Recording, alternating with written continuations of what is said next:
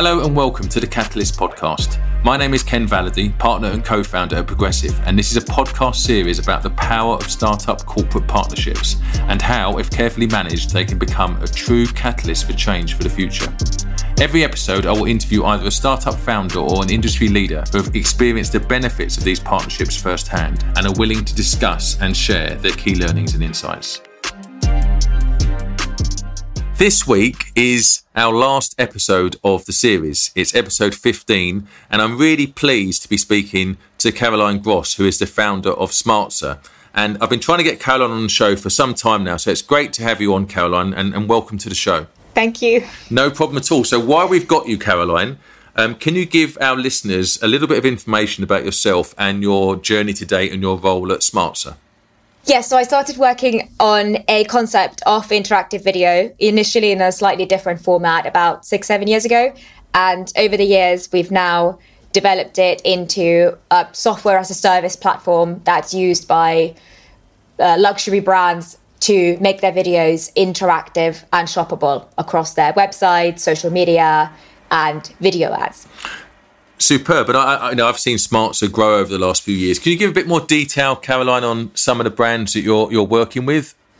Yes. So a lot of the client base has been in the fashion luxury vertical, like Valentino, Dior, also Missoni, JD Sports. And recently, actually, we've also worked with some car companies like BMW, for example, as well. And how long have some of these relationships you have now, Karoline, how long have they been going? Are they now quite established? Yes, I think the big change that we've had in the business as well has been moving from what we started off doing, which was kind of one-off interactive video projects, into shifting the company into a subscription-based model. So now the relationships are quite different in a sense of an ongoing rather than projects whenever the campaigns are happening. And that seems to be the thing now, doesn't it? Startups, rightly so, are looking to go to a subscription-based model, SaaS model. Have you got any tips or any learnings from how you made that transition from selling a campaign solution to selling an ongoing solution? The transition was actually quite difficult because we had done the campaigns before, because obviously no one really wants to commit if you don't have to. So it's quite hard to suddenly say, well, we don't offer the project things anymore, where our product is still quite tied into campaigns, which are project-based. So initially, it was quite difficult. Now getting easier because the volume of content becomes a lot more frequent, but not the easiest change to make. But one you're glad you've made by the sounds of it. Yes. And do you think companies generally, corporates generally, are seeing the benefits of this longer term partnership more? Because I can see not just from the what they see in the tangible output they get from working with someone like you, but also from having a longer term partnership, they have, for want of a better term, an ongoing partner to work with and to bounce ideas off. Yes, definitely. And we even see that reflected in our results. So if companies are using their technology across all of their content, the results go up in terms of the key KPIs as well. And I think there's also a big shift in the mindset of how you work with them, because if you work on a campaign, you probably work in one singular isolated team, whereas now we are much more embedded within the business across the different departments as well. Excellent. And just thinking on that, Karoline, you've changed over time, the product's evolved and you've changed your approach and you've gone from one-off to ongoing service. Have you got any learnings from that, any best practice from that to help build these relationships with clients going forward? What we still do see, I think, working with corporates, even with the subscription model, it's quite difficult to sign someone right away into, let's say, a year contracts. So one of the things we actually have done this year, also because of COVID, because it's impossible to predict far into the future, we kind of offer 3-month break clauses, which then it leads a nice way into the whole subscription relationship, but it relieves the pressure from the brand of, if, whatever happens, they have a way out. I think that's been something that's hugely helped our business this year. So yes, I get that. That's a very clever move, especially in today's environment, Karoline, to have a break clause. Just flipping it over to the corporate, have you found, while you're doing this transition, have you got any insights or tips for our listeners around ways that corporates have evolved over time when it comes to talking to you? Have they changed the way they approach startups? Any best practice you've seen from the corporate side of things? Yes, I think definitely. We've seen quite a lot of changes when it comes to the actual onboarding process and simplifying that significantly. Often it's been something that's been pushed from the innovation teams. So they've almost created like a lightweight onboarding procurement process as long as the pilot remains below a certain amount of money. So that kind of, it gives such a easy way to get in foot in the door, and then during that pilot phase, if things are looking good, then you can start having conversation about whatever additional steps are needed in order to complete the process on a bigger scale. And I imagine that's absolutely crucial because, we've heard it in previous episodes that sometimes the procurement side of things can be a huge barrier.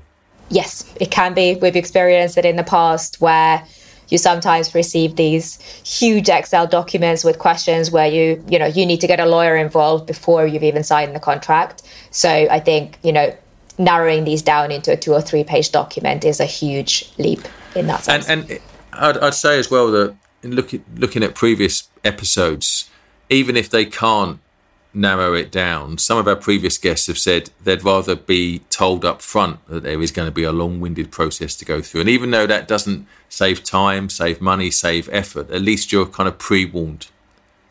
Have you had companies pre-warn you that it's going to be a bit painful?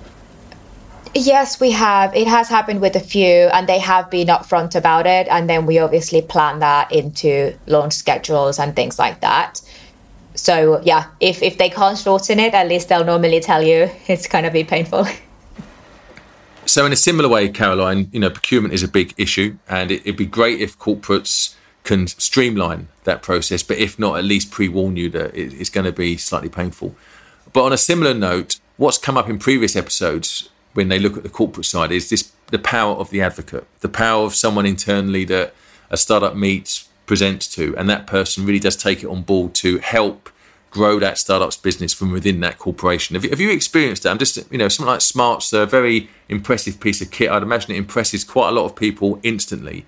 Have you come into contact with, said advocates who help you in your journey within that corporate?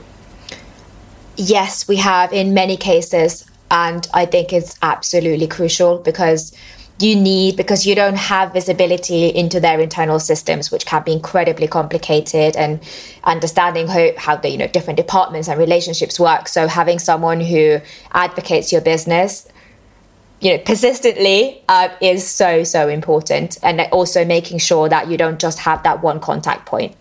Make sure that person introduces to other people, try and get down to the decision maker as quickly as possible, and kind of building almost a group of people. Because what you need to remember is there's quite high turnaround in some of these companies and sales cycles are long. So even if you have this advocate, maybe they change jobs, then you've lost it. So kind of, trying to network through as much as you can will increase your chances of getting through there.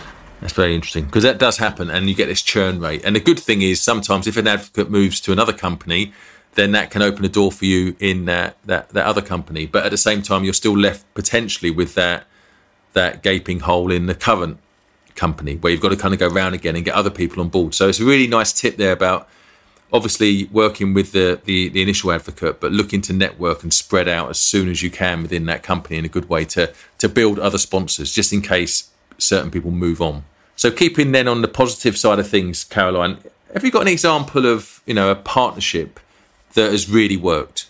It's really taken you places and dare I say has been a true catalyst for change. Is there a shining example of a corporate partnership that you've experienced where everything has gone right? Yes. So a couple of years ago, we were lucky enough to be chosen into the LVMH startup program, which they run in Paris, which then got us in front of a lot of brands within LVMH itself to build case studies.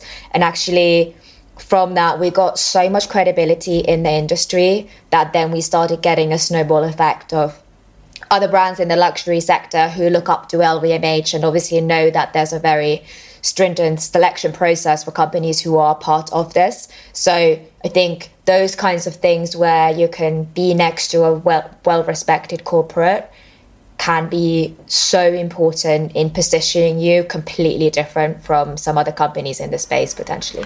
And I suppose it would be remiss not to ask the reverse question, which is, have you had examples of things not quite working out? Sorry to go from a very good to a bad, but have you had examples of things that haven't quite worked out? And if so, what's kind of happened there? Any kind of learnings for our listeners about experiences that haven't quite gone as you wished? So the ones where we've struggled actually the most have been working in situations where there's a lot of middlemen in the process. So agencies would be an example of that, because we are not the ones pitching the product to the client. And if our product is quite a niche product, I think maybe some of the messaging can go missing along the line. So there, I think, as a lesson would be perhaps to try and be more involved in the process, see like, can I be involved in the process of speaking directly to the end client who's going to be buying this product, and supporting with that process rather than sort of staying sometimes 2 or 3 steps apart from what's going on.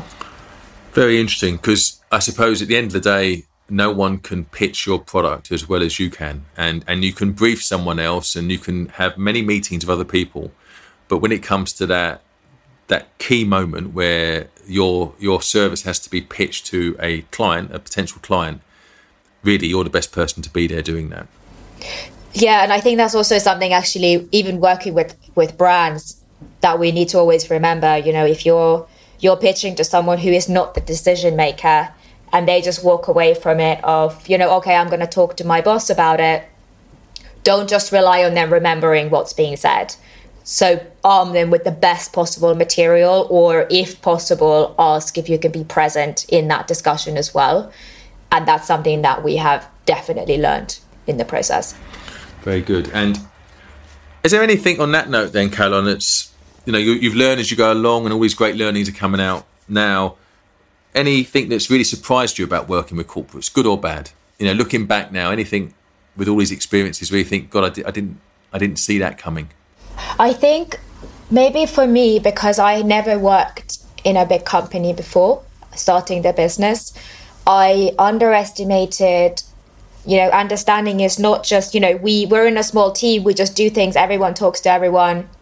In bigger companies, you know, there's silos of communication, there's some internal politics and things like that. So I think having as much understanding as possible of what's going on their side and viewing it as them, and understanding, you know, why would someone want to do something? You know, is it because they can get a promotion off the back of a successful project, or, you know, things like this, of trying to understand how can, you know, you position it best for that person is very important. And like, personally lacking experience in that in the beginning, I found it very difficult because I couldn't really think like them.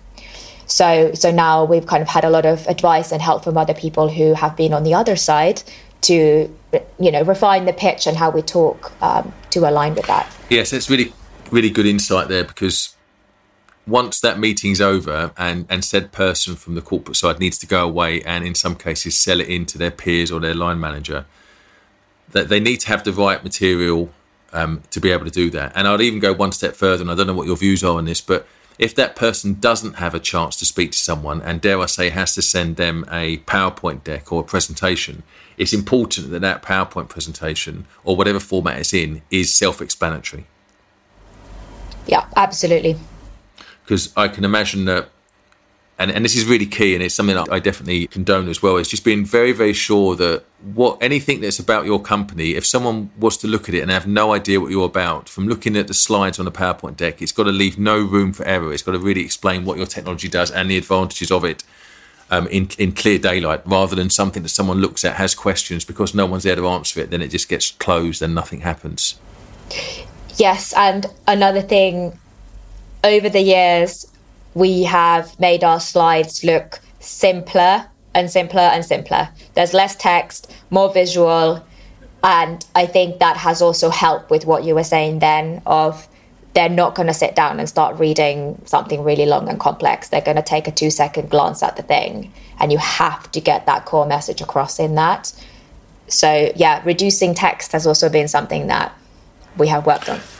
Yes, and I suppose before we go into the last question, before the listener question, Karoline, a question I ask all my guests, and I'll be very intrigued to know what your answer is, because we've known each other for some time. Do you think, taking everything into account, do you think that corporates, are starting to see the benefit of working with startups more? Do you think these partnerships are happening more now? They're more frequent? Do you think things are getting better generally between the two sides, or do you think there's still loads of room for improvement? What's your individual take on that? So we've actually noticed something really interesting with our product, perhaps because our product is something that, when you just look at it very quickly, it looks pretty simple. You watch a video, you click on something, the details come up and you can buy it. And quite a lot of companies have actually tried to build it in-house, and they have then come to us with actually a lot more appreciation for the product once they have tried to do it and realized actually it's a lot more complicated. And I think there's these waves going through where I think there's decision making of, should we do this in-house or should we work with a startup? But I think more and more realizing that actually the startup is an expert in this very niche area of product, and they've done it for years. You can get it live within less than a couple of weeks. The cost is going to be way less than you spending your in-house dev money on it. So I think it is definitely shifting quite a lot. But it is interesting to see corporates experimenting with some POCs in-house as well. It's a moving area, I think. But moving in the right direction, hopefully. I think so, yeah.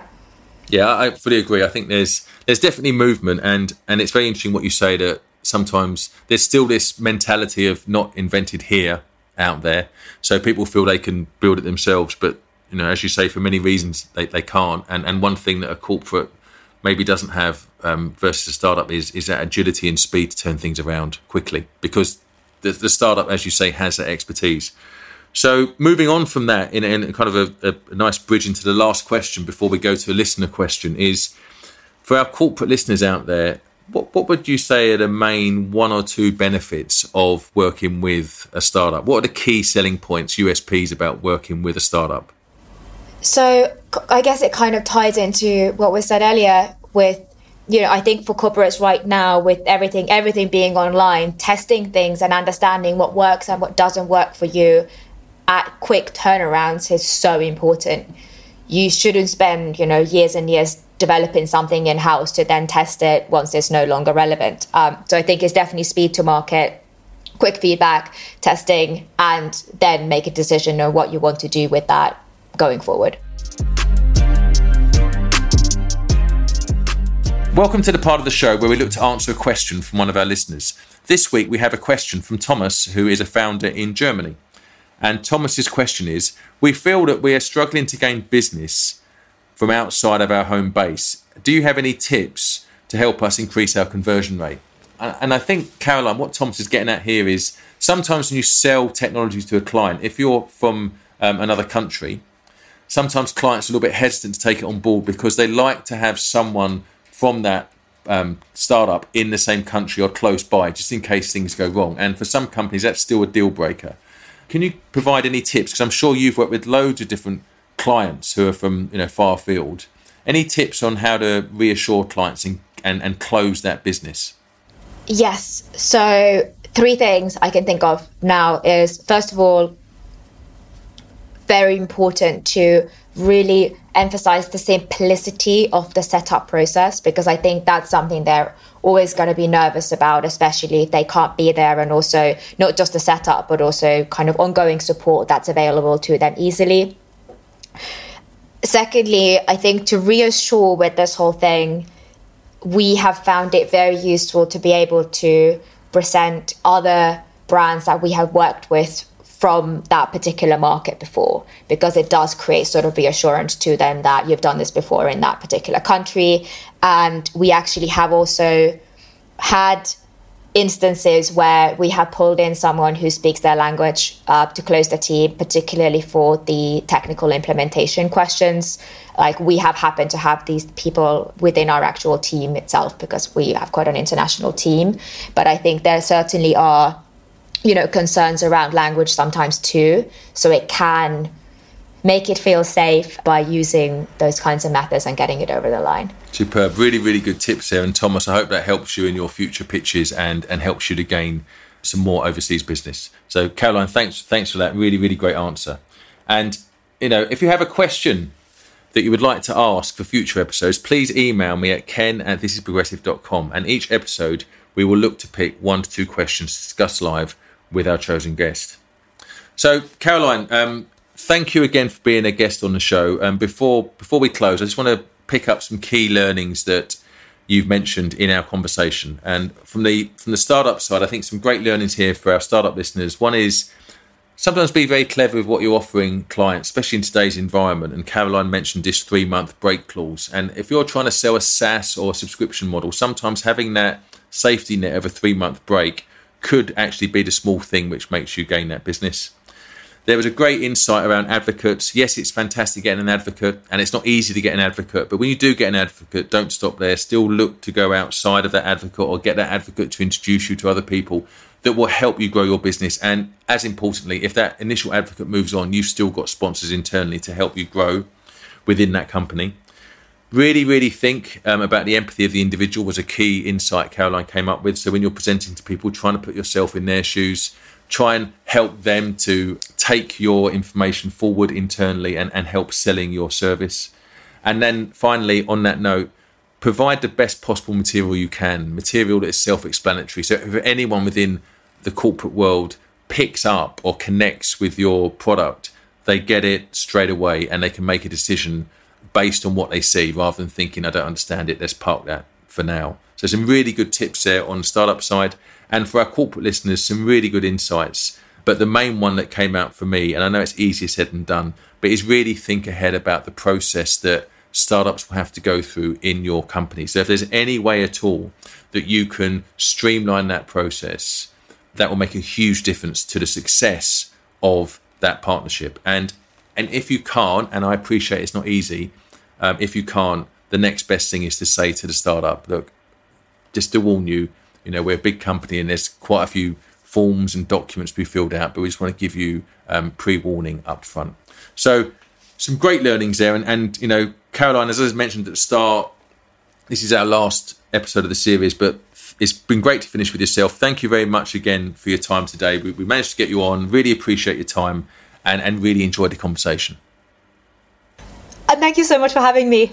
No problem at all. No problem, Karoline. So if you want to speak to Karoline or contact Karoline, we will have her full social media details on the notes to this podcast episode. And that's it for this episode, and that's it for this series. We've had 15 great podcast interviews. I've really enjoyed all the conversations with our guests, and I want to say thank you to all of our listeners and everyone who's provided a huge amount of feedback on the whole series. And we're going to take all of that into account, and we're going to come back in February next year with series 2 of the Catalyst podcast. We're going to get some great guests on. We're going to change the format slightly, but it's going to be great. And I really want to thank everyone for staying with us in this first series. And I hope you have a great Christmas. And I look forward to catching up with you again next year. And it goes without saying to say that please subscribe to the series. Please rate us. Please leave a review on your chosen podcast platform. And all contributions are very much appreciated. Thank you very much.